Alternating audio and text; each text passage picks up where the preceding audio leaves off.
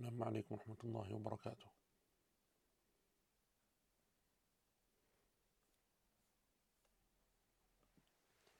بسم الله الرحمن الرحيم. الحمد لله رب العالمين، والعاقبة للمتقين ولا عدوان إلا على الظالمين، وأشهد أن لا إله إلا الله وحده لا شريك له إله الأولين والآخرين، وأشهد أن نبينا محمدا عبده ورسوله المصطفى الأمين. اللهم صل وسلم وبارك عليه وعلى آله وصحبه أجمعين. أما بعد.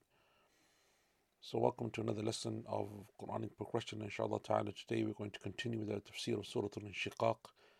And last week, or by the end of last week, we had covered the first 5 verses of Surah Al-Inshiqaq, in which Allah subhanahu wa ta'ala is speaking or speaks about the ahwal of Yawm al-Qiyamah, the changes and the transformations that will take place on the Day of Judgment, and how when Allah subhanahu wa ta'ala decrees that the hour should come or that the trumpet be blown, there are a number of transformations will take place in the heavens and upon the earth, as Allah Azza wa Jal told us within those 5 verses.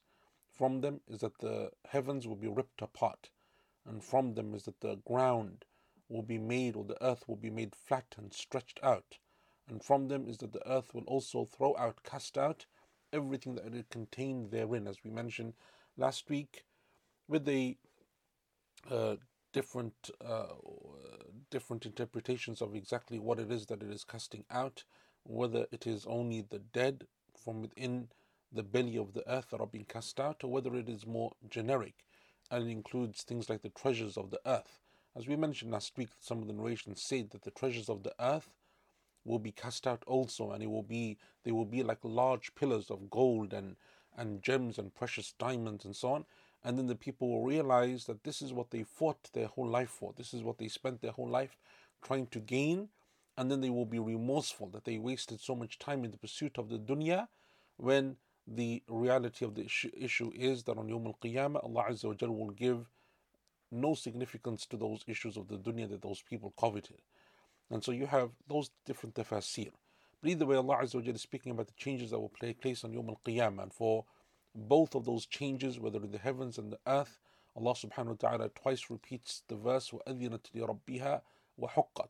It listens to the command of its Lord, it obeys the command of its Lord as it rightly must. Allah Azza wa Jal mentions in verse number 2, after speaking about the changes that will occur in the heavens, He mentions it subhanahu wa ta'ala in verse number 5, after mentioning the differences or the changes that will occur upon the earth.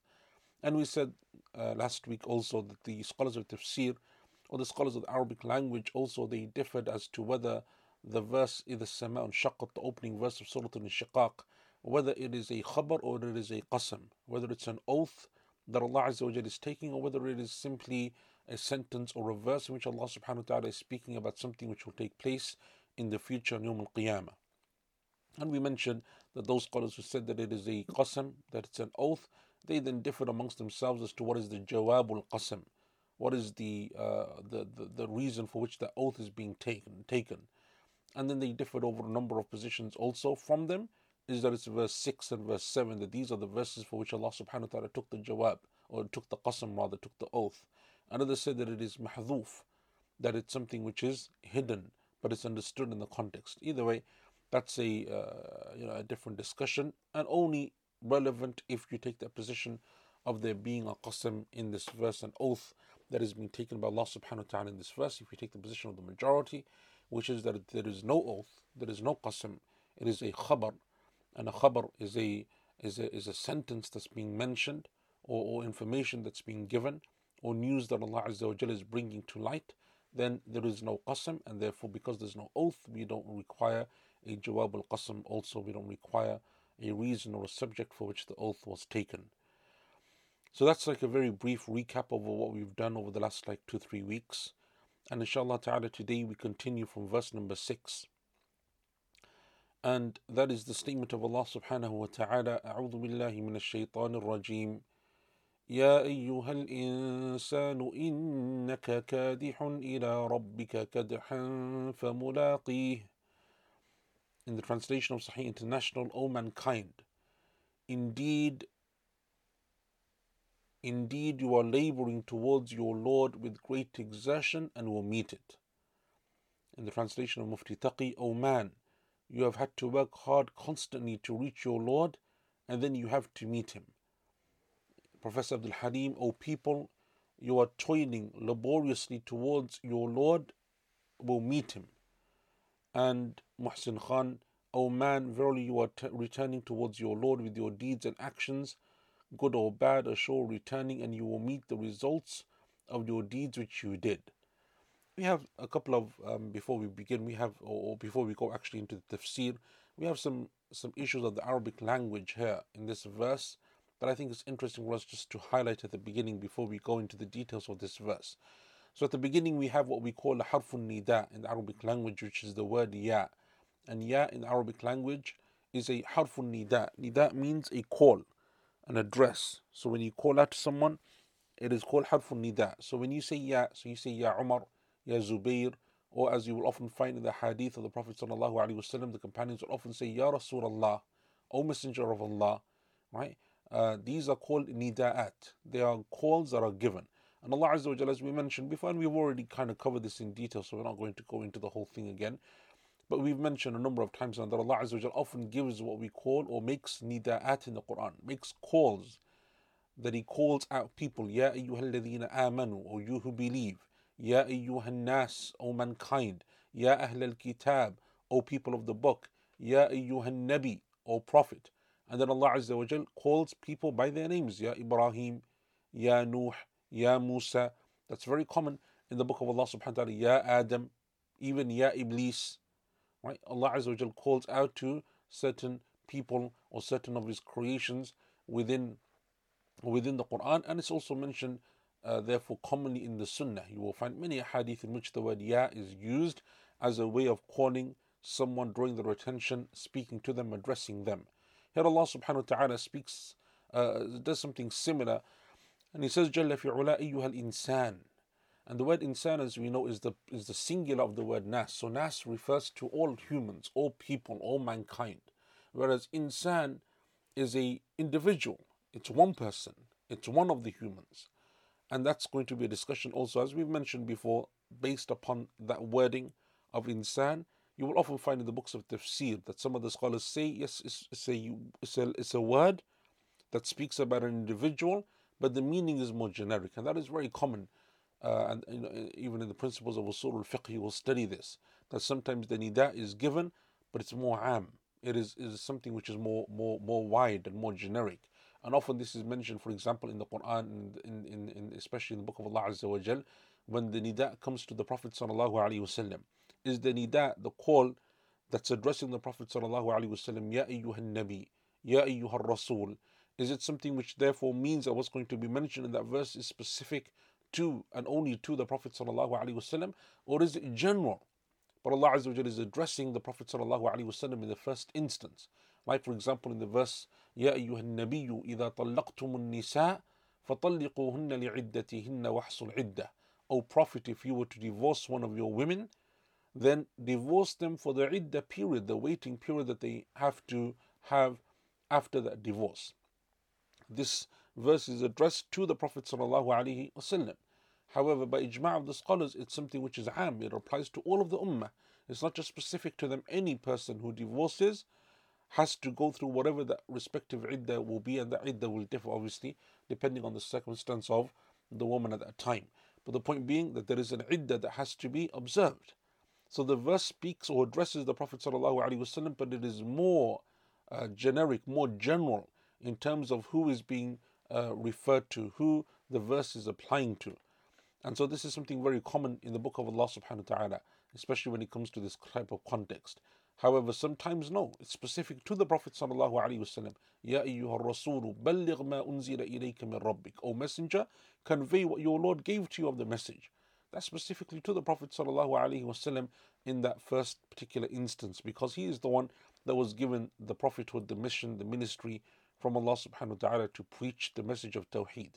So this is like a discussion anyway that's like had in the context of the Quran, especially when it comes to these different types of calls that are given. And then you will find therefore that often in the books of tafsir, when especially when the wording is Ya ayyuhal insan, for example, O people. See the translation, all of them they said O people, but the literal translation will be O person. right? O person, o individual, O man as in a single man, as opposed to man as in all of mankind. Um, the scholars often then have a discussion as to whether Allah Azza wa Jalla is referring to a specific individual here in this verse, or whether it's meant to be general. Allah Azza wa Jalla is saying it in the singular form, but often, as we've mentioned before in the Quran, often the singular is used and the plural is being referred to. And plurals are used, but it is the individual, the singular, that is being intended. That's something very common in Arabic language. They often interchange these pronouns and these types of words, plurals and singulars and duals, often done within the Arabic language. So here you will find therefore that the scholars of tafsir, they will differ over things like this. Is it an individual that's being referred to? That doesn't mean only that it's only that person, but it was revealed because of him. He was the main person that was being intended by this verse, and then clearly anyone that is similar to him. That ruling will apply to others as well. And others will say, no, it is a general thing. It is just a convention of the Arabic language that sometimes the singular form is used, but what is being referred to or what is intended by it is the plural, meaning all of the people, all of mankind. So that's one thing. Then we have the second thing, which is the word kadh, kadihan ila rabbika kadha, the word kadh, and what it refers to. And kadh in the Arabic language refers to something which requires a great deal of effort, requires a great deal of effort, requires a great deal of hardship and work and toil. And that's why you often find in these translations that we have that I just read out, like for example, Professor Abdul Halim says, toiling laboriously towards your Lord. And Mufti Taqi said, work hard constantly. Right? Sahih International said, laboring towards your Lord. And so these are like the translations that are given, with great exertion. And that's because of the word kadh. Kadh is someone who has to go through a great deal of hardship and difficulty and a great deal of labor, like just hardship, in order for them to be able to get to their destination, to meet their objective, to get to where it is that they are going. And that's why Abdullah ibn Mubarak, the famous Imam Ibn Mubarak, rahimahullah ta'ala, he said in his book in which he mentions the words that are gharib in the Quran, as we mentioned a few weeks back when we did that special, the QP special on the science of gharib al-Quran and those unfamiliar words in the book of Allah subhanahu wa ta'ala, this is a good example of them. He said that the word kadih means الذي يكدح في عيشه أن يعمل, meaning someone has to work hard in order to earn. Right? So some people have to do that. Even their jobs are very manual labor jobs. They're very, very difficult jobs. They take a great deal of effort in order for them to be able to perform their tasks and their jobs. And other people, no, their jobs are relatively easy in terms of the exertion that has to be given, the physical toil upon their bodies and the stress and so on. And Ibn Qutayba rahimahullah ta'ala also said something similar. He was saying, عامل ناصب في معيشتك, someone who has to work very difficult in order to earn. Right? So this is someone who throughout their life, and that is the reality of most people, because everyone in their life is going through hardship and some type of toil, some type of difficult labor in order for them to be able to achieve what it is that they want to achieve.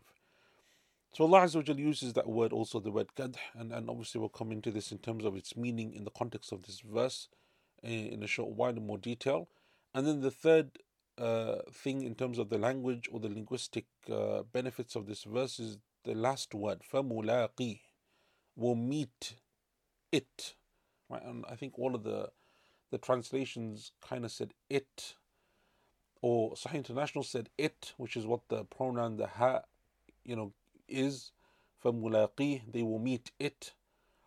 Others such as Mufti Taqi, Professor Abdul Halim, said meet him, meaning Allah subhanahu wa ta'ala. And others such as Muhsin Khan said that it refers to the deeds. You will meet the results of your deeds which you did. And that's because the scholars did differ in tafsir in terms of what that pronoun is referring to. You will meet it. What is the it?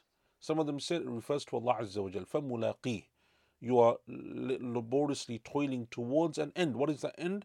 Towards your Lord. Towards your Lord, and you will surely meet him, meaning your Lord subhanahu wa ta'ala. And others said no, فَمُلَاقِيهِ, meaning you will meet the results of your efforts. The results of your efforts, what you labored towards, what you toiled to, what you spent all of the effort trying to gain, you will see the result of that on Yawm al-Qiyamah, because in terms of the deeds or your actions that will be presented to you. And so you have also that discussion that takes place as well. So those are the three things that you will find in terms of the Arabic language in this verse. Ibn Abbas radiallahu anhuma, he said concerning this verse, تعمل عملا تلقى الله به خيرا كان أو شرا. When Allah Azza wa Jal says that you are laboriously toiling towards your akhirah, your Lord, meaning the meeting with Allah Azza wa Jal on Yawm al-Qiyamah, it's referring to all of the actions that you do with which you will meet Allah subhanahu wa ta'ala, be they good or be they evil. Be they good or be they evil. And so this is everything, therefore. It's not just referring to, even the word kadh is often used in terms of the physical effort and toil that a person has to do, but it's also referring, in this context, it's referring to all of the deeds that you perform. And that's because whether those deeds are good or whether those deeds are evil, both of them required effort, both of them required a level of exertion in order for that person to perform those deeds. Even good deeds require effort. Someone who fasts Ramadan, someone who prays every day, 5 times a day, someone who goes to perform Umrah, performs Hajj, all of these major acts of worship in our religion, reads the Quran, finishes the Quran, memorizes the Quran, seeks knowledge, learns, whatever it is, teaches, all of these things require a great deal of effort. And they require someone to work tirelessly towards an end goal. And so whether it's good, that's what they get. And if it's evil, that person's stealing, that person's harming others, that person's killing people, that person's doing a great deal of evil, whatever it may be, that also is going to take from them a great deal of effort. It's going to exert exertion from them, take time, take effort, take a great deal of toil and wear and tear upon their bodies, and physically, mentally, the stress that it takes. So this is what they're referring to. Qatada rahimahullah ta'ala, he said that the verse is عَامِلًا لَهُ عَمَلًا, that the one who's laboriously toiling towards their Lord, meaning that they're performing the actions that they're performing. And it's very similar to the previous statement of Ibn Abbas radiallahu anhum. And Qatada also has another statement of his, that he says, إِنَّ كَدْحَكَ يَبْنَ آدَمَ لَضَعِيفٌ, that your efforts, no matter how much you do, will always be weak efforts. Because that's the nature of humans. In your ibadah, no matter how good your ibadah is, how much you do, there's still going to be deficiency in it. And whether it's your work or whether it's your job or whether it's your family, there is always weakness in the efforts of a human. فَمِنْ اسْتَطَاعَ أَنْ يَكُونَ كَدْحُهُ فِي طَاعَةِ اللَّهِ فَلْيَفْعَلْ. So whoever can make their meager efforts, because all of your efforts together combined isn't going to amount for a great deal. But if you use that time and effort to do it for the worship of Allah Azza wa Jalla and the obedience of Allah subhanahu wa ta'ala, then that is better for you. So you have, and we know this is a reality, what Qatada rahimahullah ta'ala is saying is that you only have a limited amount of time, a limited amount of effort that you can give, a limited capacity to do things. So you then have to choose what you're going to spend your time and focus on. Now for most people that will be that their main focus will be on, for example, their families, for example, their job, their career, their livelihood, and so on. And as we've said before, there's nothing wrong with that from an Islamic point of view, so long as, and especially if you can make that as part of your greater intention to obey Allah and to worship Allah Azza wa Jal. But no doubt that's not the same as someone who exerts all of their time and effort in the worship and obedience of Allah Azza wa Jal, dedicates their whole life to a pursuit of pleasing Allah subhanahu wa ta'ala. And so this is something which I think is also very very important. The statement of Qatada rahimahullah ta'ala, because it's something which all of us know as a reality. Often I get asked this question by people that come and say, I don't have the time and the capacity to seek knowledge, learn Arabic, memorize Quran. So which one of the three can I do? I don't have the time to read Quran, for example, and learn Arabic, but also help with this charity or do X, Y, Z. I have to choose between them, and that's because we all realize that there is a limited capacity to what we have in terms of time. Now, I don't necessarily like those types of questions, the either or. I think that that's like a problem, and especially when it comes to knowledge, that people say we only focus on one thing, or we can only focus on Quran at the exclusion of other things, or only focus on Arabic at the exclusion of Quran. I think that's not really the mindset of the student of knowledge. However, the point is in the principle is understood because people are just saying we don't have the time and the capacity. So Qatada is saying that you will only have meager efforts, whatever they're going to be. But if you can make those meager efforts directed towards worship and acts of worship and obedience, it's better than the meager efforts that you have on in terms of your dunya, but you don't really benefit in terms of the akhirah. And so I think that is, and Al-Dhahak has something similar in terms of that statement also.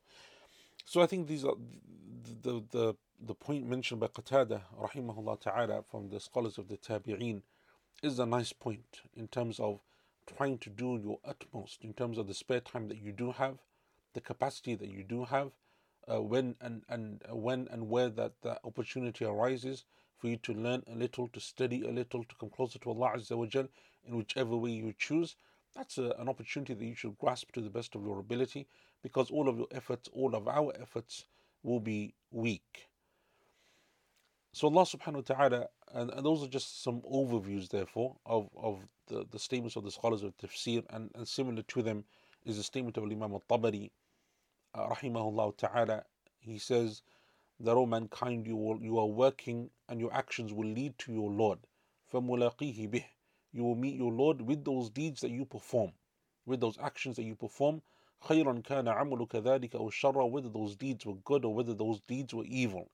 So whosoever wants to use their actions to save them from the wrath of Allah Azza wa Jal and to bring about Allah's pleasure, then that is something which they rather you should be from amongst those people. Rather you should be from amongst those people who their efforts therefore and their actions will save them from the wrath of Allah and give them the pleasure of Allah subhanahu wa ta'ala, and not to be from those who will earn Allah's wrath and anger and as a result be destroyed. So those are overviews of what the verse means from some of the Salaf, Ibn Abbas and Qatada and Imam al-Tabari rahimahumullah ta'ala. The first issue that we mentioned was Ya ayyuhal insan. Who is this verse referring to? The position of the majority of the scholars is that it's referring to humans in general, all of mankind. It's a general verse, as Al-Qurtubi and others said. Al-muradu bil-insan al-jins, ay ibn Adam. The meaning of the word insan is just referring to people in general. When you say this person, you don't necessarily mean that individual, you just give him as an example of a wider issue, right? A wider issue that's taking place. And so therefore, that's what Allah Azza wa Jalla is doing. Allah subhanahu wa ta'ala is saying insan in the singular form, but it doesn't mean a single person. He is referring to or intending all of mankind, because all of us are, or the principle applies to all of us equally. But others said, as we mentioned before, when you get these words like insan, you will find amongst the books of tafsir and amongst the scholars of tafsir those who said, no, actually in the first instance we're referring to an individual. And so others said, huwa mu'ayyan. Allah Azza wa Jalla is referring to an individual first and foremost. Who is that individual? They then differed amongst themselves concerning that. Some of them said Allah is referring to all of the disbelievers, because they are the ones who labor in that way, toil in that way, in terms of their actions, because they have very little to present before Allah subhanahu wa ta'ala. So Allah Azza wa Jal is referring to the kuffar, is referring to the non-believers. Others said, no, he's referring to individuals from the time of the Prophet sallallahu alaihi wasallam, such as Ubay ibn Khalaf, right? One of the leaders of Quraysh, one of the chieftains of Quraysh, one of the arch enemies of the Prophet sallallahu alaihi wasallam, especially in the early, the Meccan period. He's one of the main opponents of Islam, main opponents of the Prophet sallallahu alaihi wasallam. And others said, such as Muqatil, the famous scholar of tafsir, he said the person being referred to here is Al-Aswad ibn Abd al-Asad. Al-Aswad ibn Abd al-Asad al-Makhzumi, who was also from the leaders of Quraysh, also from the tribe of Banu Makhzum this time. So Banu Makhzum is the same tribe as Abu Jahl, Khalid ibn Walid. These people all come from the tribe of Banu Makhzum, or the clan of Banu Makhzum, from the Quraysh. Because as we said before, Quraysh is a big tribe. You have lots of different families, clans within the bigger tribe, like Banu Hashim, Banu Muttalib, Banu Umayyah. So you also have Banu Makhzum, and Abu Jahl was from Banu Makhzum, and likewise was Al-Aswad ibn Abd al-Asad. And Al-Aswad, this man Al-Aswad, is a disbeliever. His brother is one of the one of the senior companions of the Prophet sallallahu alaihi wasallam, one of the early Muslims.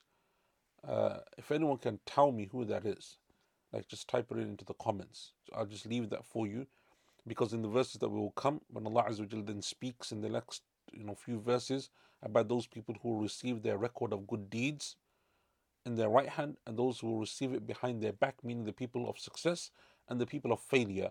Some of the scholars said that in the first instance, these are the two individuals being referred to here: Al-Aswad, who's the non-believer, and his brother, who is the believer.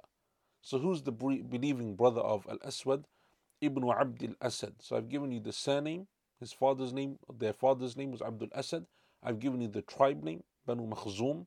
I've also told you he was from the earliest companions, or from the early Muslims, and from one of the famous major companions of the Prophet ﷺ. And once you know his name, or I mention it in due course, you'll know who the companion is. He's a well-known companion, radiyallahu an. So these were two people, like the two brothers. But some of the scholars, anyway, before we come on to that, inshallah, in the next verse or two, some of the scholars said that the person being referred to here is Al-Aswad ibn Abd al-Asad. Al-Aswad ibn Abd al-Asad, who was also from the chieftains and the leaders of the Quraysh, from the arch enemies of the Prophet sallallahu alaihi wasallam. And that's why the teacher of our teacher, Shaykh Muhammad al-Amin al-Shanqiti, rahimahullah ta'ala, when he discussed this issue of the meaning of Ya ayyuhal insan, he said قيل الإنسان للجنس وقيل لفرد. He said that the word insan, sometimes in the Arabic language, we use the word ismu jins. Ismu jins is like a term that speaks about the whole, like the genus or the whole species, right? So you say, for example, sheep. Sheep doesn't refer to the individual sheep. It's like the whole, like sheep, the whole like species that is called sheep. So likewise, he says often in the Arabic language, ismu jins is used in the singular form. So you say, for example, al-insan, or you say al-Muslim. The Muslim is the one, as often you will find in the Quran, al-Muslimu man salim al-Muslimun, al-Mu'minu man. So these are the people that are the believers. And it's always used in the single form, but it doesn't mean a specific individual. It's talking about the jins, it's talking about the whole category of people that are referred to as Muslim, as believer, as, for example, something else. So likewise, he says, this is the position, as we say, the position of the majority. وَقِيلَ لِفَرْدٍ. Another said, no, it's speaking about a single individual. And he mentions a position, therefore, that's different to the ones that we just mentioned, that Al-Qurtubi mentions, that it's Al-Aswad or Ubay ibn Khalaf. He says that some of them said that it's referring to the Prophet sallallahu alaihi wasallam. It's referring to the Prophet sallallahu alaihi wasallam, that he is the one who is toiling laboriously towards his Lord. And that's also correct meaning, in the sense that if we take the generic meaning that the word insan refers to all humans, it refers to the believers and the non-believers, it refers to the people of good and the people of evil. So just as it can refer to people like Ubay ibn Khalaf, it can also refer to the believers, including the Prophet sallallahu alaihi wasallam. But then Shaykh Muhammad al-Amin al-Shanqiti says, وَلَكِنَّ السِّيَاقَ يَدُلُّ لِلْأَوَّلِ لِلتَّقْسِيمِ الْآتِي. But he says the context of the verse shows that Allah Azza wa Jalla is referring to in the general sense and not in the specific sense. It is not referring to an individual, but rather as an ism jins, a category or a grouping, and that is all of the humans. And that is because he says, because of the following verses that then divide these humans that are laboriously toiling towards their Lord. Because Allah Azza wa Jalla will then say, those who receive their record in their right hands, those who receive their records in their left hands, or behind their backs. So Allah Azza wa Jalla then divides them further. So therefore it shows that it's not specifically speaking about a believer or a non-believer, not speaking about the Prophet ﷺ or one of the leaders of Quraysh, one of the arch enemies of Islam. No, because Allah Azza wa Jalla then further divides them anyway into those two categories, which shows that in the first instance is being referred to in the general sense. And he says, likewise, and then he also mentions, rahimahullah ta'ala, he says that these verses, or this verse number 6, comes after the first 5 verses, in which Allah Azza wa Jal mentions just a snippet, just gives us a muqaddimah, an introduction into some of the ways that the universe will change, the heavens and the earth on Yawm al-Qiyamah. And that a person, the person who's toiling towards the end goal. Almost as if like someone's, for example, running a long race, a marathon, and towards the very end they have very little left to give. Very little left to give because of how tired they are, how fatigued they are, how thirsty they are. But they see that the ending is there and they're literally just pushing themselves over that finish line. He says, العاقل المتبصر لا يجعل كدحه إلا فيما يرضي الله ويرضى هو به. He said that the person of intelligence, the person of insight, the person of wisdom is the one who doesn't make his efforts into something which doesn't please Allah subhanahu wa ta'ala, but he does his best to ensure that the efforts, no matter how small they are those that are going to be pleasing to their Lord and their Creator.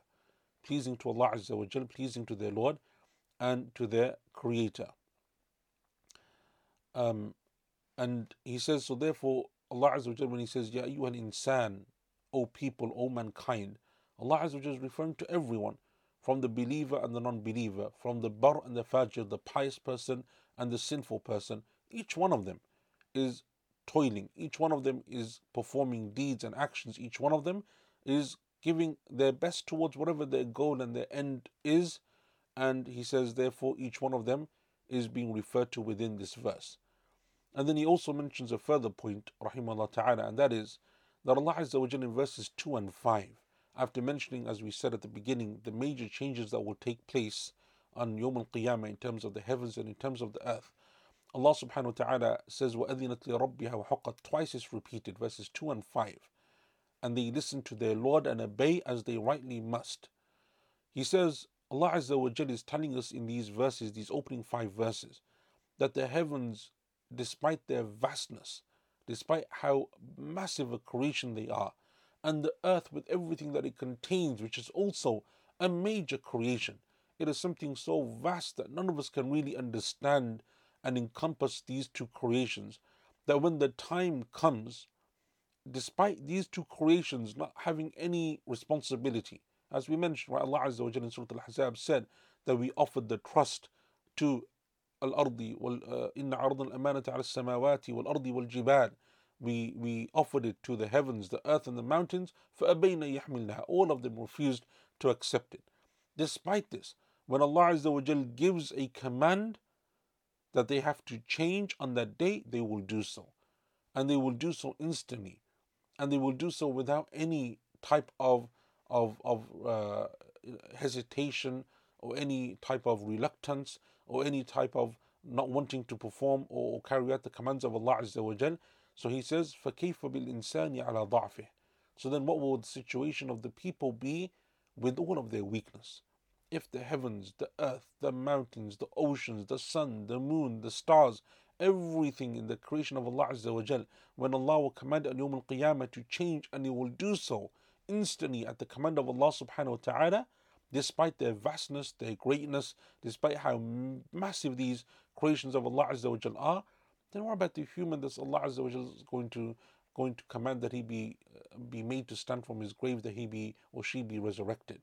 فَكَيْفَ بِالْإِنسَانِ عَلَى ضَعْفِهِ. What will the situation of people be on the Day of Judgment? And he says, the heavens and the earth and the mountains, they don't even have any responsibility to be questioned for. Allah won't hold them to account for anything.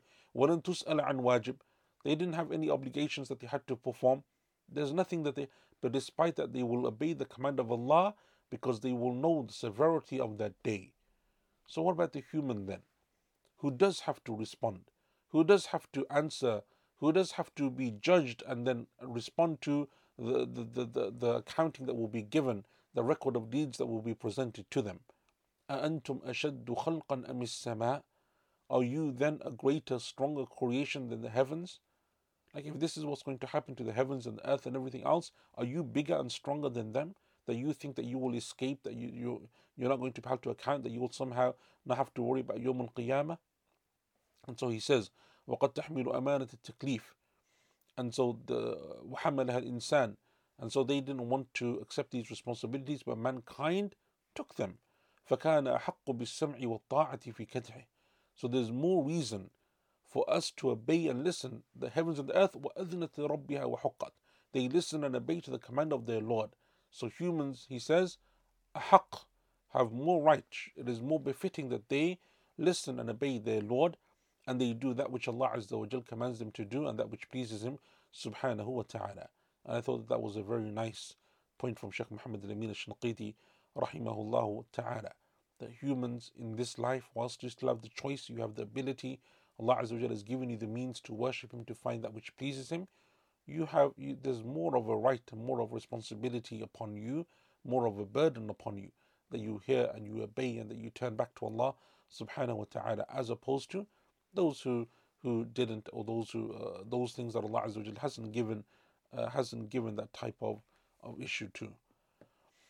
So Allah subhanahu wa ta'ala, after mentioning verse number 6, the nature of people, how in the dunya all that they're doing is toiling and working and going towards an end goal, which is going to be at the time of their death. They will reach a point that they will cease to exist in this life or in the worldly life, and therefore Allah Azza wa Jal will take them from this realm into the next realm, and that is the realm of the barzakh, the life of the barzakh, the existence of the barzakh, and then obviously on Yawm al-Qiyamah, to the akhirah, to the hereafter.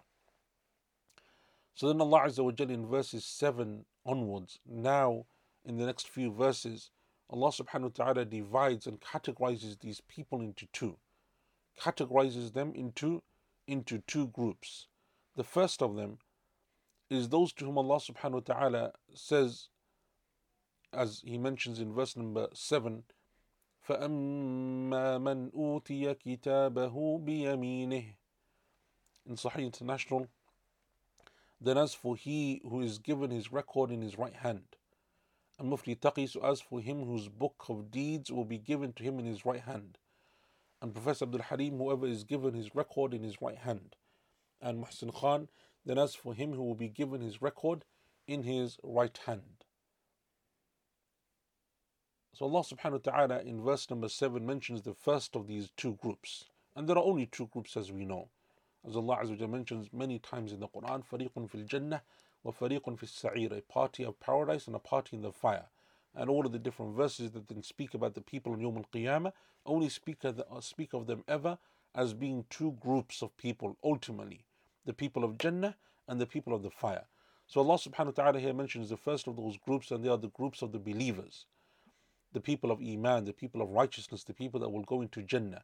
And Allah Azza wa Jalla says, فَأَمَّا مَنْ أُوتِيَ كِتَابَهُ بِيَمِينِهِ, and as for the one who will be given his kitab, and the word kitab here, even though it means book in the Arabic language, the word katab or kitab in linguistically in the Arabic language refers to anything that is inscribed or written or recorded.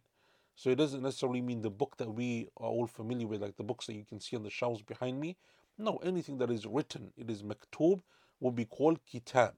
And that's why, as we said a few weeks back, I think, when we were speaking about the word Quran, like sometimes it's used to speak about other revelations, like the Torah and so on. They're called Quran in some of the hadith because the word Quran, in its Arabic language linguistic meaning, is anything that is recited. And so all of those revelations are Quran because they were all recited also, even though obviously the word Quran now refers predominantly and primarily to the revelation that was given to our Prophet sallallahu alaihi wasallam. So the word kitab can mean different things in different contexts. From them is anything which is recorded.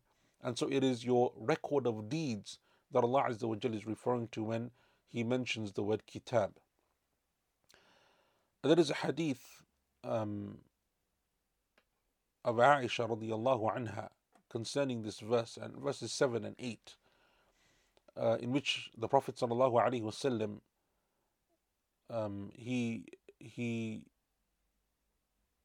he said to her, or she asked the Prophet sallallahu alaihi wasallam concerning these verses.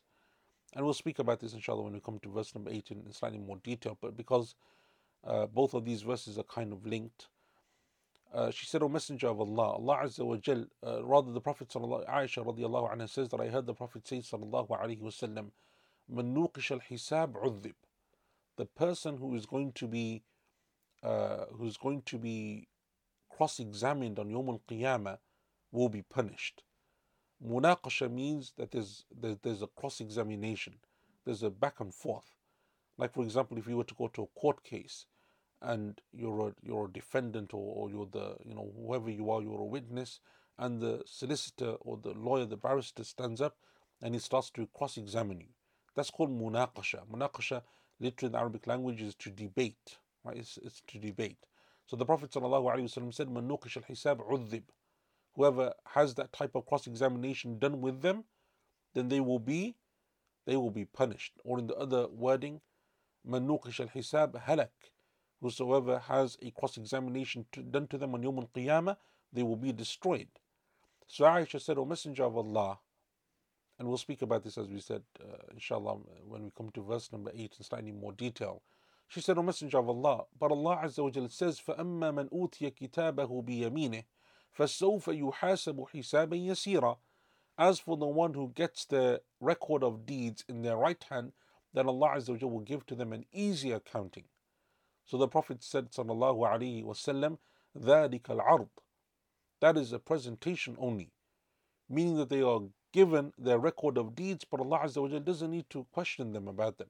There's no cross-examination. Then they're given them, and then they're told, you're successful, and they're given Jannah. But if they're going to be cross-examined, no, then they will be punished, because Allah Azza wa Jalla will only cross-examine those people that He's going to punish. And it seems that Allah Azza wa Jalla knows best, that that's where we understand therefore other hadith.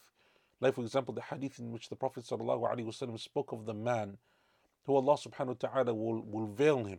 He will place a curtain or a veil around him and between the rest of creation. And Allah subhanahu wa ta'ala will then start to question him and remind him of the many deeds, or the many misdeeds that he did, the many sins that he performed. He will remind him, didn't you do such and such on that day, didn't do such and that? And the man will keep saying yes, yes, yes, until he will think that he's going to be destroyed because of all of these sins that he's being reminded of by Allah subhanahu wa ta'ala. So Allah Azza wa Jalla will say to him that I veiled them for you in the dunya, so today I will forgive them for you. Just as I concealed them for you in the dunya, then today I will conceal them from the other people, I will forgive them for you. These ahadith and similar ahadith to this show that these people are not being cross-examined. Allah Azza wa Jalla isn't questioning them, why didn't you do this? And they're not giving excuses. They're not turning back to Allah Azza wa Jalla and debating, as Allah Azza wa Jalla mentions about the disbelievers, that they will have a kind of cross-examination, as you see in the hadith, that they're saying, oh Allah, let us go back, and this will do. Oh Allah, it was our parents, our forefathers. Oh Allah, it was shaitan. And so they will make excuses. So there's a back and forth here. That is a cross-examination that is taking place. So it seems that Allah Azza wa Jalla knows best, is that this hadith, which is this narration of Aisha radiallahu anha, is saying that the person, for the believers, it is simply presentation. So Allah Azza wa Jalla makes every stage of Yawm al-Qiyamah easy for the believers, even this, because it's a daunting thing, but they will be given the record of deeds in their right hand, and that's enough.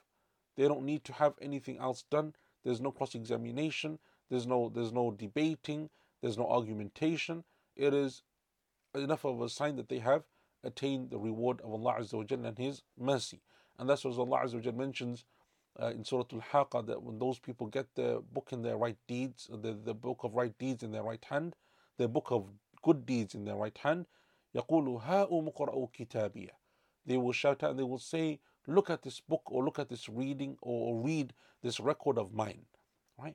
And so this is similar to it, but inshallah we'll speak about it maybe in slightly more detail when we come to verse number 8 as well. But it's an important hadith, I think, in the context of understanding the differences in the way that Allah Azza wa Jalla will treat these two groups of people. Because the believers, from the moment of resurrection, they will be given a great deal of comfort and ease that Allah Azza wa Jalla will give to them on Yawm al-Qiyamah by virtue of their iman. Allah Azza wa Jalla, as Allah subhanahu wa ta'ala says, يُثَبِّتُ اللَّهُ الَّذِينَ آمَنُوا بِالْقَوْلِ الثَّابِتِ فِي الْحَيَاةِ الدُّنْيَا وَفِي الْآخِرَةِ. Allah will give firmness and steadfastness to the people who had the steadfast statement, meaning of La ilaha illallah, in the dunya and in the akhirah. So it's not just in the dunya, but at the time of death and in the grave and on Yawm al-Qiyamah, they're also given steadfastness. They're consoled. They're given tranquility. They're given safety. All of these things, even on Yawm al-Qiyamah. So Allah Azza wa Jal favors these people, and even their accounting therefore is different to the word that we would think, or the way that we would think that Allah Azza wa Jal will forgive them. And so therefore for the believers, and it seems to be, and Allah Azza wa Jalla knows best, that for those who commit the major sins and Allah chooses then to punish them as a result of that, even though they're believers, that there may be some type of cross-examination for them, and Allah Azza wa Jalla knows best. Allah subhanahu wa ta'ala knows best. However, for the believers who go straight into Jannah, no, for them it is just a presentation, al-ard. Ard means that they're just given, they just presented their record of deeds on Yawm al-Qiyamah, and Allah Azza wa Jalla knows best. Ibn Ashur, Imam al-Tabari before that, rahimahullah ta'ala, he said, فَأَمَّا مَنْ عُطِيَ كِتَابَ أَعْمَالِهِ بِيَمِينِهِ. As for the one who's given his record of good deeds in his right hand. And Ibn Ashur rahimahullah ta'ala said that the kitab, as we said, refers to the record of deeds, Sahifatul A'mal.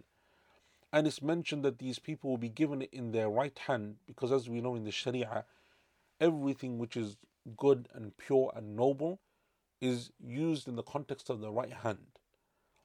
And there's two issues here which we sometimes people get confused about with. And that is that some people are naturally left-handed, right? They're left-handed, they're more dominant with their left hand, they prefer their left hand, and that's okay in terms of the mubahat, like in terms of just the general average everyday things that you do. So you want to read and flip a page with your left hand, you want to write with the left hand, you want to, like, that's fine. You have a mouse or a keyboard that's left hand inclined, or scissors, or whatever it may be, that's fine. But when it comes to the issues that the Sharia tells you should be done with the right hand or should be done with the left hand, then you don't have a choice with that. That's not something which you have a choice with. Because in the hadith in which the man came to the Prophet ﷺ, and I think, if I'm not mistaken, it's the hadith of Salama ibn al-Akwa' radiallahu an. He says the man was sitting with the Prophet ﷺ and was eating with his left hand. The Prophet ﷺ said to him, Kul bi yaminik, eat with your right hand. He said, I can't do it, O Messenger of Allah. Not because he can't physically do it, he didn't want to do it. He said, no, it's just not my thing, I can't do it. So the Prophet ﷺ said, Mastata'at, then you'll never be able to do so. Meaning it's a supplication against him. And the narrator says he was never able to use his right hand again in terms of eating. He was never able to lift it to his mouth ever again. And that's because this person didn't understand what the Prophet, he wasn't saying to him that you can't favor your left hand in your everyday chores and the way you get dressed and undressed. But when the Sharia says to you, this is how you should behave in terms of eating, in terms of entering, in terms of going to the bathroom or exiting, in terms of all of those issues, then you have to make that your, especially when the Sharia tells you the reasons, like in the case of eating, don't eat with the left hand for shaitan eats with his left hand. Don't drink with the left hand for shaitan drinks with his left hand. So the Sharia tells you the wisdom behind it as well. So generally speaking, the Sharia has told us that when it comes to doing things that are noble and good, like greeting people, shaking the hand, or starting somewhere, or you always start from the right side. Always start with the right hand. So if, like the Prophet ﷺ would do, when he would be drinking from a vessel and it's going to be shared around a group of people, he would begin with the person to his right. As is mentioned in the hadith, where on one occasion the Prophet ﷺ was sitting and on his left was Abu Bakr and on his right was a Bedouin. So after he finished drinking, Umar said, O Messenger of Allah, give it to Abu Bakr. Because Umar knows that usually it's always going to go to the right, but he wants to favor Abu Bakr because of his position, his virtue, his status. The Prophet ﷺ said, no, we always give it to the one at the right. And it will go round. Right? Each person is going to give it to the person to their right. So we have a number of these etiquettes, and these etiquettes are important, especially in our time, because we have, unfortunately, living in the West, most of us are told from the age of school to eat with the left hand, right? Hold the knife and fork in a certain way. Eat with the left hand, drink with the left hand, and so on. And so this becomes very common then amongst many Muslims, and especially for our youngsters, our children, our youth, but even for many of our elders. The amount of people that you see eating with the left hand, if you go to a restaurant, or sometimes in Hajj, we have groups of people that I take, alhamdulillah, for Hajj. The number of people in Mecca and Medina, and not because they're doing something intentionally, they're trying to do a sin, or they just don't know any better, they didn't realize, they haven't learnt. So the number of people that eat with their left hand is shocking and surprising. And I'm not speaking about young people, I'm speaking about people in their 50s and 60s and 70s, parents, sometimes grandparents, like people old in age, people who have come, many of them migrants themselves, so they're not even first generation, or the first generation into this country, they've come from other places. So but still because of a lack of awareness and a lack of teaching regarding these issues. So the Sharia always says that you favor the right. And so likewise Allah Azza wa Jal will favor the right on Yawm al-Qiyamah. The record of deeds will be given to people in their right hand as a result or as a indication that they have attained success on Yawm al-Qiyamah. And the al-ba lil musahaba, right, biyamineh, they will be given it into their right hands to show to them that this is your record of deeds, which shows your success. And the right always in the Sharia speaks about barakah, speaks about anything which is good, anything which is positive and noble, always with the right hand. And anything which is the opposite, like for example cleansing yourself and cleaning yourself, that's always done with the left hand within the Sharia. Allah subhanahu wa ta'ala, Allah Azza wa Jal in this verse, therefore, فَأَمَّا مَنْ أُوتِيَ كِتَابَهُ بِيَمِينِهِ, speaks about this first group of people, how Allah Azza wa Jal will honor them, and from the honor is that they will be presented their record of good deeds in their right hand, and they will take it in and receive it in their right hand, and that in itself will be an indication of their success and the fact that Allah Azza wa Jal will favor them on Yawm al-Qiyamah. Okay, I think we will pause there for today, inshallah ta'ala. And then inshallah next week we'll continue with these verses that speak about the rewards of these people, or the way that these people will be held to account on Yawm al-Qiyamah, the people of the right hand side who receive their record of deeds in their right hands. Okay, and I'll leave that question also therefore for next week. So the question was, we have Al-Aswad ibn Abd al-Asad, right, who was from the leaders of Quraysh, but his brother, who was a believer, was a famous companion. And these verses, now some of the scholars said, just as the wrongdoer was him, Al-Aswad, the right doer, the good person, the person that's being referred to primarily in these verses, is referring to his brother. So who was his brother? Who was his brother? And then you can inshallah ta'ala tell me next week, research into that, his name and who he was, radiyallahu an. Okay, in terms of questions, question 1, within QP you refer to a few translations of the Quran. There is another translation which seems to be becoming more well known, and I wondered if you were familiar with it, and recommended it Dr. Mustafa Khattab, The Clear Quran. He has also made a 4-volume children version, so I just want to know if it is a trustworthy translator. I haven't looked, so I've used his translation. I found that I haven't done an extensive reading or read it from cover to cover. However, I found that it's good in one way, and especially for certain groups of people, like, I think, for example, new Muslims, non-Muslims, I think, possibly people that haven't got much of a connection with the Quran generally. So what he usually does is, rather than giving, at least unless I've confused him with someone else now, but I believe it's the same individual, the same translator, what he often does in his translations is, rather than just giving you the verse translation, he gives you an explanation. Because sometimes, as you know, if like in the middle of I just say to you, فَأَمَّا مَنْ أُوتِيَ كِتَابَهُ بِيَمِينِهِ, I'm just giving a talk, or you just open it randomly on this verse. Whoever receives their reward in their right hand, or the record of deeds in their right hand, rather than just giving you that simple translation, he gives you the context that Allah Azza wa Jalla is referring to the people on the Day of Judgment, and those people who will be successful will be those who will. So he'll give a bit of a commentary as opposed to just a translation. That's good. I've used it primarily for when I do stuff for new Muslims and preparing material for them, because sometimes when you're using a verse, like you want to speak about an issue of Iman, so Allah Azza wa Jalla speaks about an issue of Iman in a verse in the Quran, just any verse of the Quran that speaks about, for example, Iman, speaks about Salah, but the verse itself is it's the context of a number of verses, and it's speaking in a way that that people would be familiar with the context of what's being referred to. But that's not always the case, especially for people that don't have a great level of knowledge about the Book of Allah subhanahu wa ta'ala, the Quran, and so on. And so I think that translation is good, because what it will do is it will actually expand, so that even if you were just to take that one verse, you have some context to it, so you can understand, okay, this is what this verse is referring to. It makes it longer, especially when it comes to writing and so on. But I think in terms of reading and reference, it's probably good. As for the children's version, I haven't seen. the children's version, but I think it's a good idea, like doing a tafsir that's easy for children to understand, or sorry, a tafsir would be good as well, but even a translation that's easy in terms of its language and its concepts. I think I think that's like a good idea, but I haven't come across it. And you said it's 4 volumes, so I don't know why it's 4 volumes either. It must be big. Okay, and the second question was, I've noted with page by page tafsir, and it's probably similar with QP. With each verse, you explained how it's linked to the previous verse. From my limited experience, I haven't noted this with tafsir books like Jalalain, Kathir, Ibn Kathir al-Sa'di. Is this a particular tafsir methodology, for example, thematic? No, not really. I mean, they do and they don't. I mean, they expect you to kind of know the link between these verses as you read through those books of tafsir. So remember, like especially as-Sa'di, Ibn Kathir, As-Sa'di does it more, to be fair.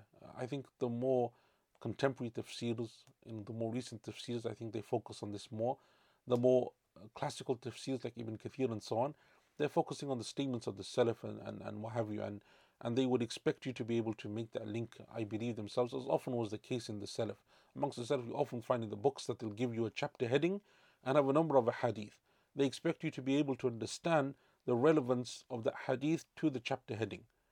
And that's not always obvious, by the way. Anyone that's read Bukhari or any of these major works of hadith will know that sometimes the chapter heading, and you're scratching your head as to how this hadith fits within that chapter heading. But they expected that because that was their level of knowledge and what they were accustomed to at that time. So I think that is a difference that's taken place over time. From my experience, the more recent tafsirs like As-Sa'di, like the tafsir of our teacher Sheikh Abu Bakr al-Jazairi, like the tafsir of some of these scholars that are more recent, that have written, I think they make more of a, they make more of an effort in that. And also there's a difference between written tafsir and spoken tafsir. So when you teach, you have the ability to kind of do that in a writing, in a book. Not always easy to keep linking in that way. I think as a writing thing, it may be more difficult to do as well. So maybe that's another reason. Allahu A'lam. Okay, so inshallah we'll conclude that today. Barakallahu feekum. وصلى الله على نبينا محمد وعلى آله وصحبه أجمعين. السلام عليكم ورحمة الله وبركاته.